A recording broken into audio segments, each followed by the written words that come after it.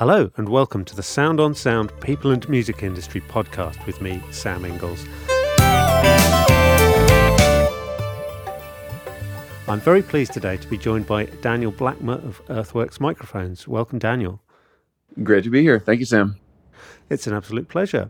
I wonder if we could start this podcast by talking about a very important figure in the history of audio technology, your father, David Blackmer, who founded Earthworks. So I understand initially David founded Earthworks to develop loudspeakers rather than microphones. So how did the company end up being a microphone manufacturer? Well, it's actually kind of a funny story. So when he originally founded the company, as the name implies, it was actually a construction company, not a audio company of any kind. He was just a lifelong electrical engineer, pioneer in the world of audio. Of course, everyone probably is familiar with DBX. But he then bought some property in New Hampshire and basically had some of the space available to him to kind of just have his own research lab, and that's exactly what he did. You know, he had some money from selling DBX and just kind of was more of a hobby shop than anything else. And his true passion was to develop the best loudspeaker. The true experience of a classical concert was really what he wanted to have. He loved classical music and would go to concerts and would have a certain experience and wanted to be able to recreate that experience at home, and didn't feel that any of the equipment that existed at the time could create that. So he wanted to make the best loudspeaker, believing that that was going to allow him to have that experience.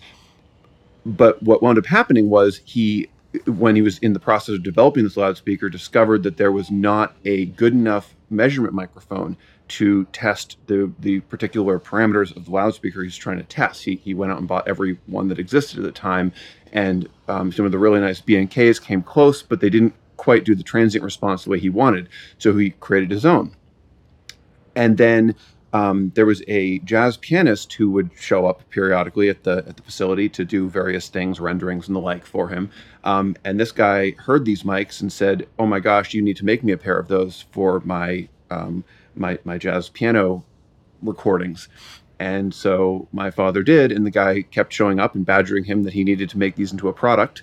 And that's literally the origin story of the company, was how we got into the microphone space. And your father was actually building these microphones from the ground up in his premises? Yes, he was. Although you should know about the originals was they were brass bodies that were, I don't know what the original body, the base of it was actually for. They were sort of hacked together XLRs, and the tips were these wand-like structures surrounded by putty. So, I mean, and I'm talking about like modeling clay, like children's modeling clay. So that was the original prototype microphone that this guy would have seen and has used. We still have a couple of these things kicking around on, the sort of the shelves at the office. But this was not a production-ready product in any way, shape, or form.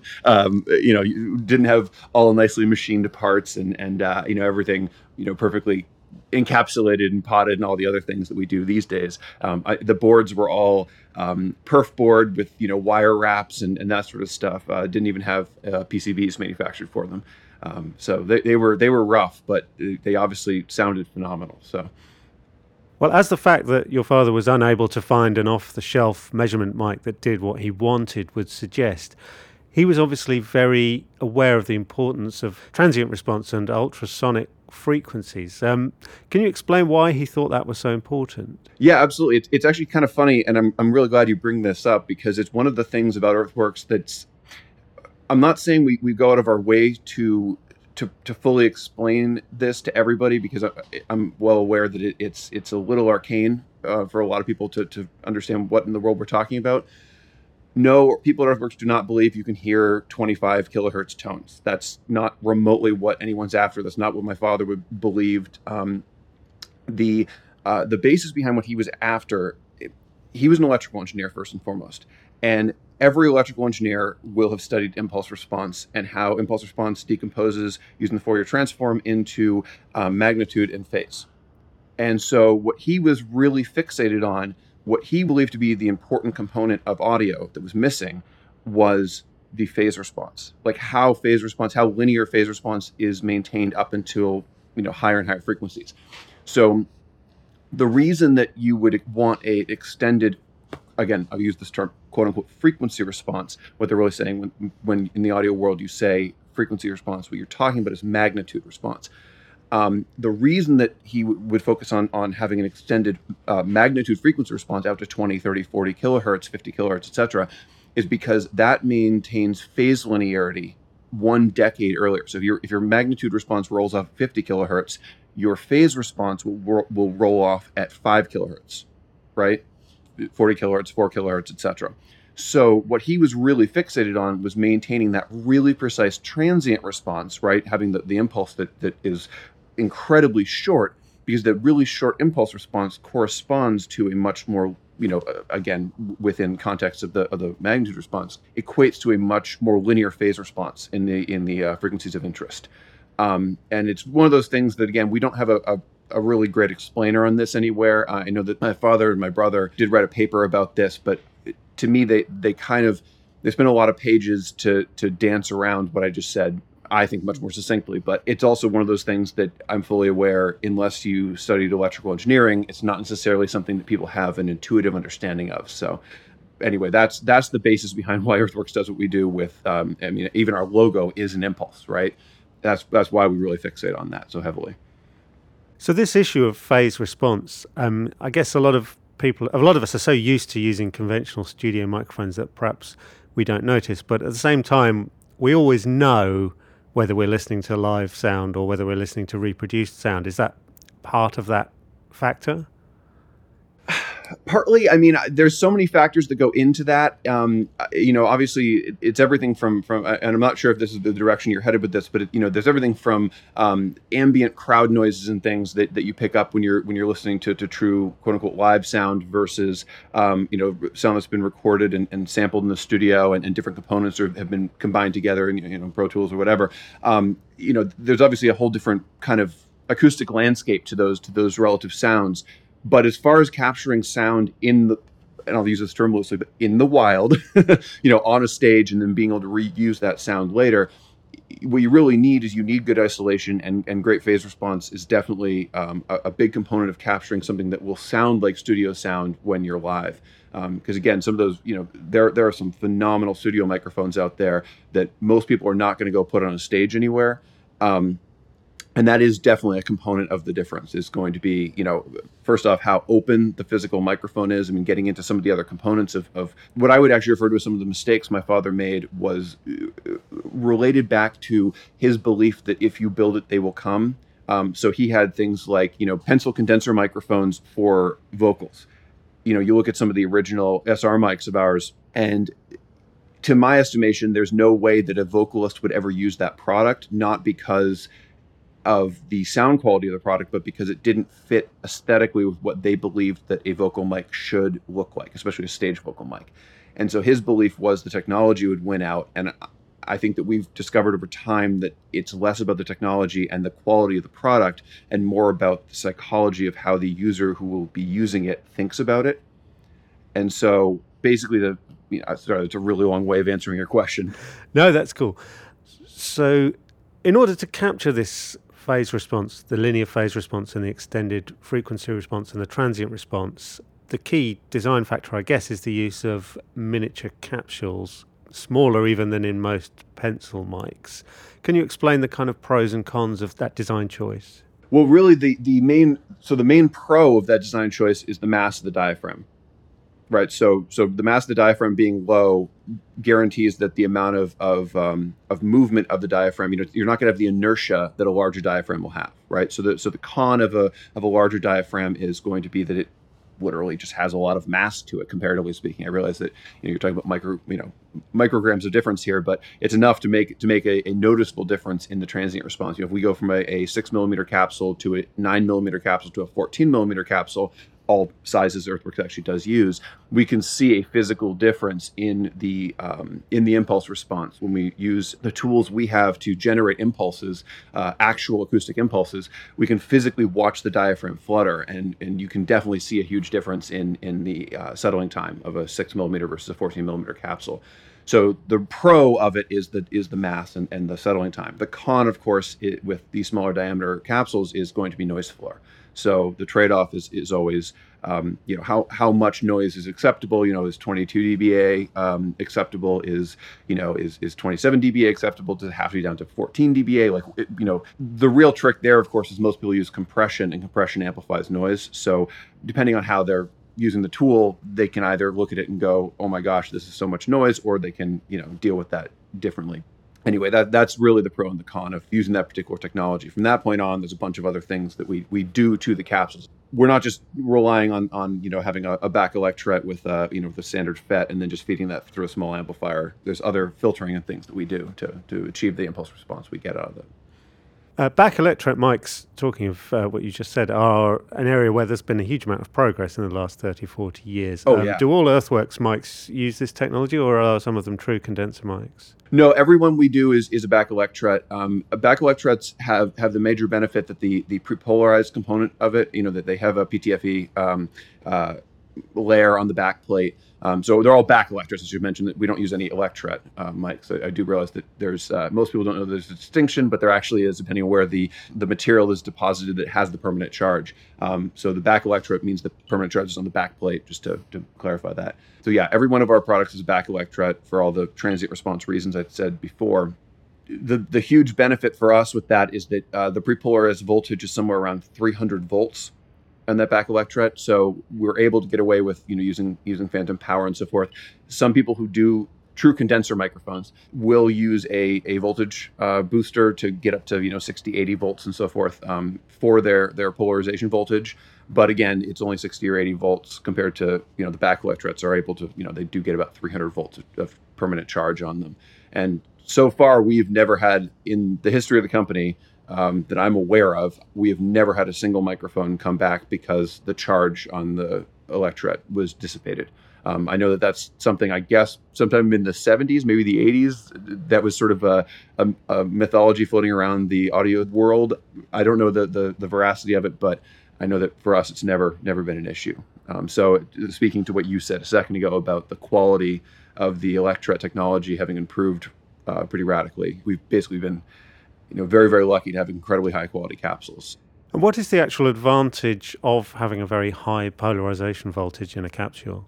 Really, it's gain. If you think about it, everything is about charge, right? So it's like you basically have a lot of charge, so that when that diaphragm moves a very small amount, you get enough charge moved from that the buffering JFET is able to develop a real voltage from that.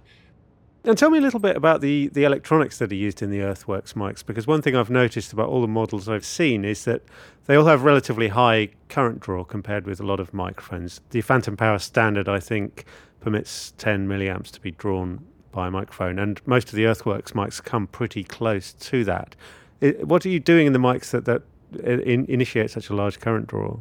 Actually, that's a really funny story, because my father, he knew that the Phantom Power standard, was using 6.8K resistors on pins 2 and 3, that basically, and with the 10 milliamps, he knew that would equate to 14.7 volts, right? So if you think about 48 minus 14.7 divided by 6.8K, you wind up with 4 point something milliamps per leg, right? So it's like almost, the sum of the two will be about 5 milliamps. So what he did was he actually developed a shunt Zener regulator and just regulated one of the legs to 14.7 volts, and then just servos the other leg to be exactly the same voltage. So the amplifier's output itself is the output of the servo. So it's actually like loop upon loop upon loop. So it's not a requirement of anything to do with the electronics. There's no specific conferred benefit of having that particularly high current draw, other than it just happens to mean that we have an offset voltage of basically, under a millivolt of offset voltage between pins 2 and 3, and we're able to run off 48 and 24 volt phantom power, because obviously the 14.7 volts, technically speaking, you could also go and say, oh, well, you get the most dynamic range with a 48 volt phantom if you set your voltage to 24 volts. He looked at that and said, oh, well, the problem with setting it to 24 volts is you then can't run off 24 volt phantom. So that's not a good place to servo to. So instead, he servoed to 14.7. So then you'd have headroom with both 24 and 48 volt phantom standards. Now, that, of course, was the late 90s. So now I believe pretty much 48 is standard on everything. But at the time, he was thinking about making it a little bit more dynamic in terms of what other technologies it could pair with.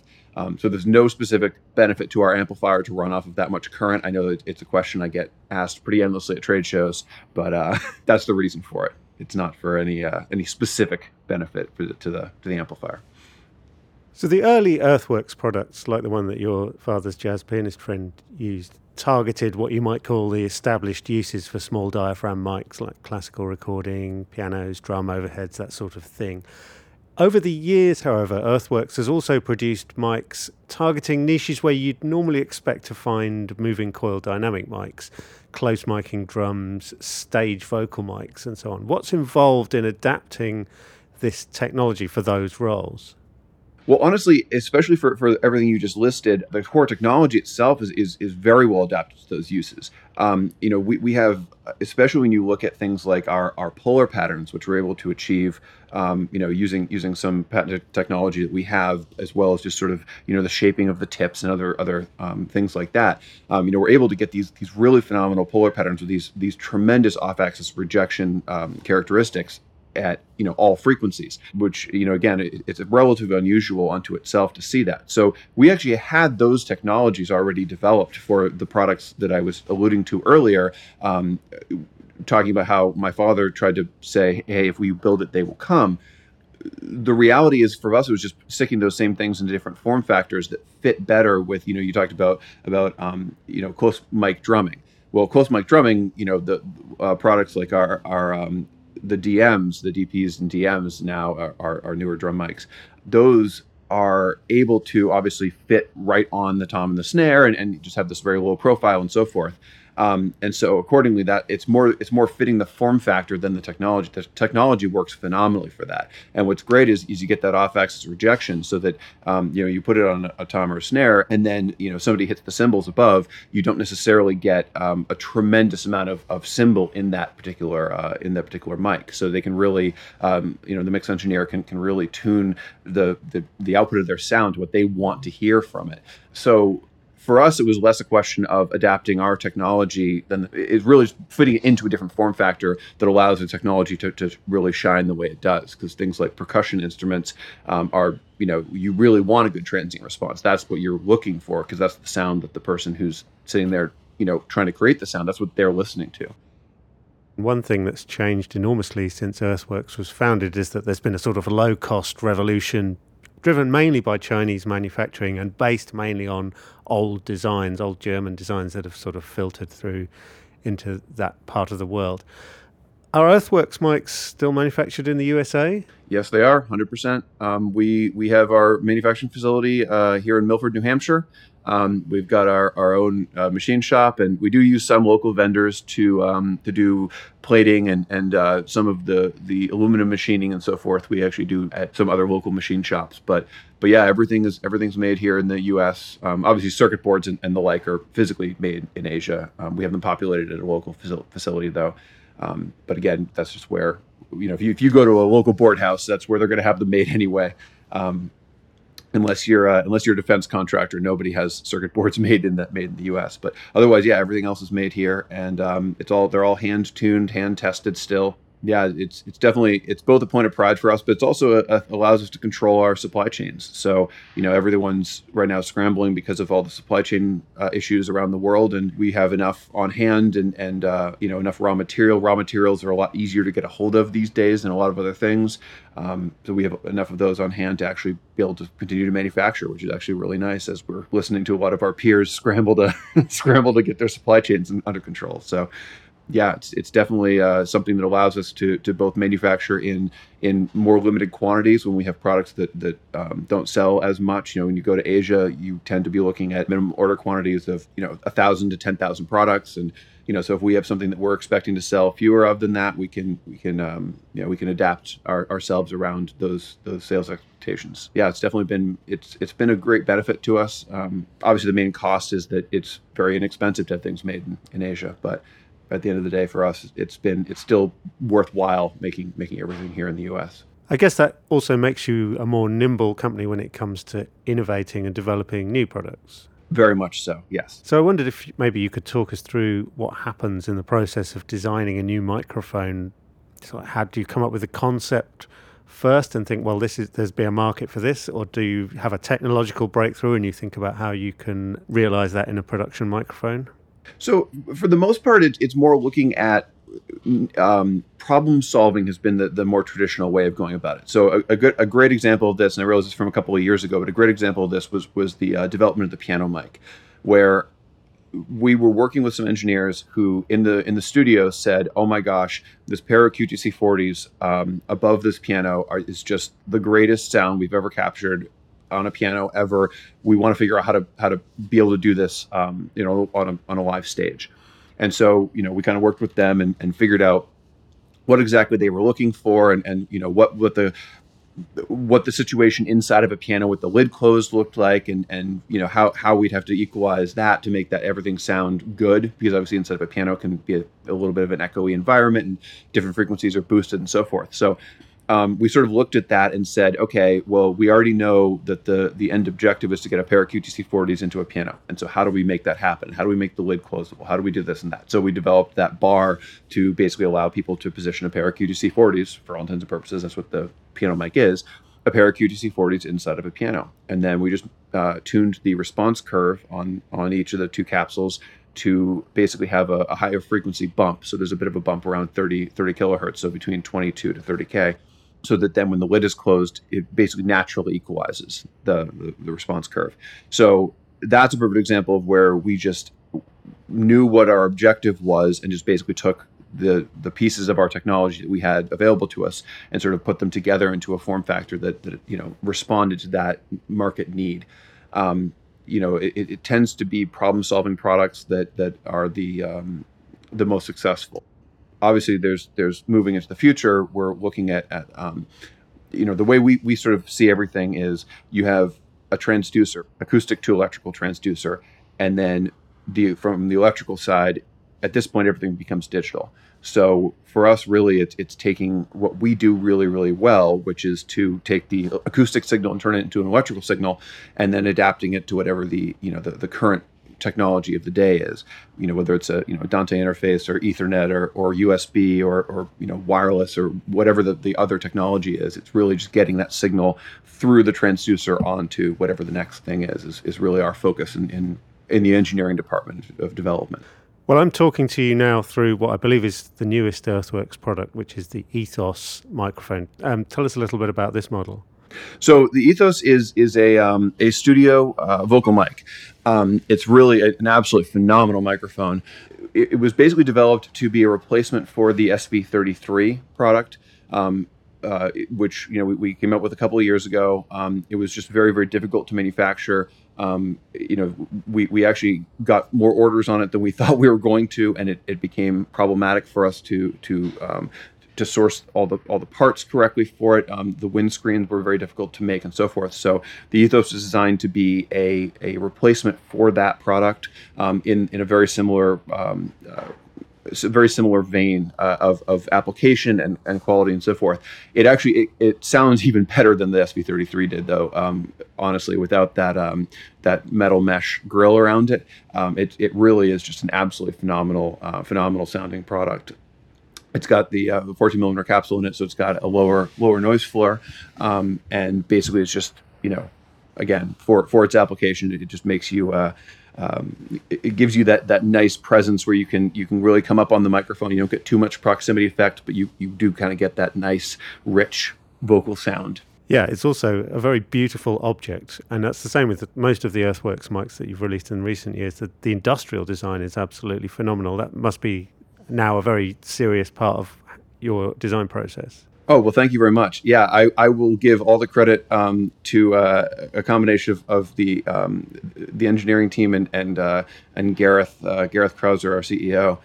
He really just has a tremendous eye for aesthetic, and he really is he just keeps refining and iterating the designs with the design team until they come up with some truly phenomenal looking products. I mean, I'm talking to an Icon here right now, and he said you're talking to an Ethos. I mean, they're both just really very, very unique styles, and yet tremendous. I've been in awe of his ability to just come up with these really utilitarian and yet refined looking designs. I don't know how else to describe it, but the SR314 is another one that he did a tremendous job on as well. Yeah, absolutely. Utilitarian yet beautiful is a very good way of describing them. Well, thanks so much, Daniel. I've got one more question for you, which is more of a philosophical question, really.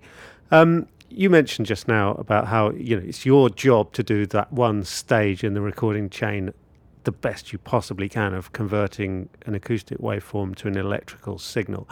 And with your mics that are able to capture frequencies up to 80 kilohertz and capture the transient response of an acoustic signal absolutely perfectly. In a sense, you're throwing down a gauntlet to the rest of the recording chain there. You're saying, go on then, we can do this bit. What about your A to D converters and your recording system and your loudspeakers? Are you up to the challenge? I mean, do you think that modern recording and playback systems are up to this, or is there still progress to be made there? So, I mean, I'm sure there's I'm going to butcher the quote if I tried to say it, but to believe that you've achieved perfection is to be the sort of failure or something along those lines. There's always innovation to be done, right? I mean, there's always improvement to be made. I think that there are some truly tremendous technologies out there these days.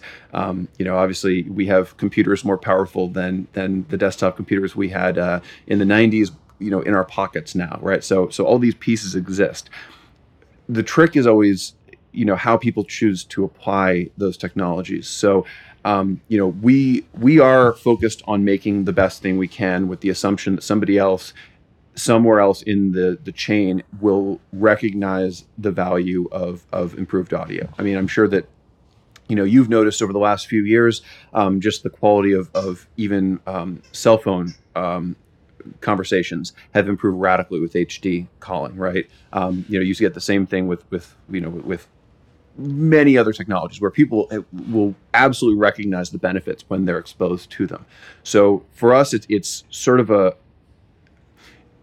it's this combination of we have a series of products that we've had for over two and a half decades now that do meet these certain standards, that we're well aware many other people many other pieces of the supply of the chain are not going to meet the exact specs and standards that we are trying to achieve.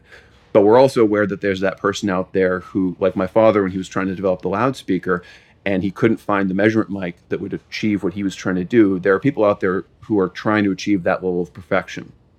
We've had this running joke in the company with our flex mics, which is our podium microphones, that we believe we tend to be they're used very commonly in churches, and we always say that we're always the third option they buy, because they tend to go out and there's some guy in the church who knows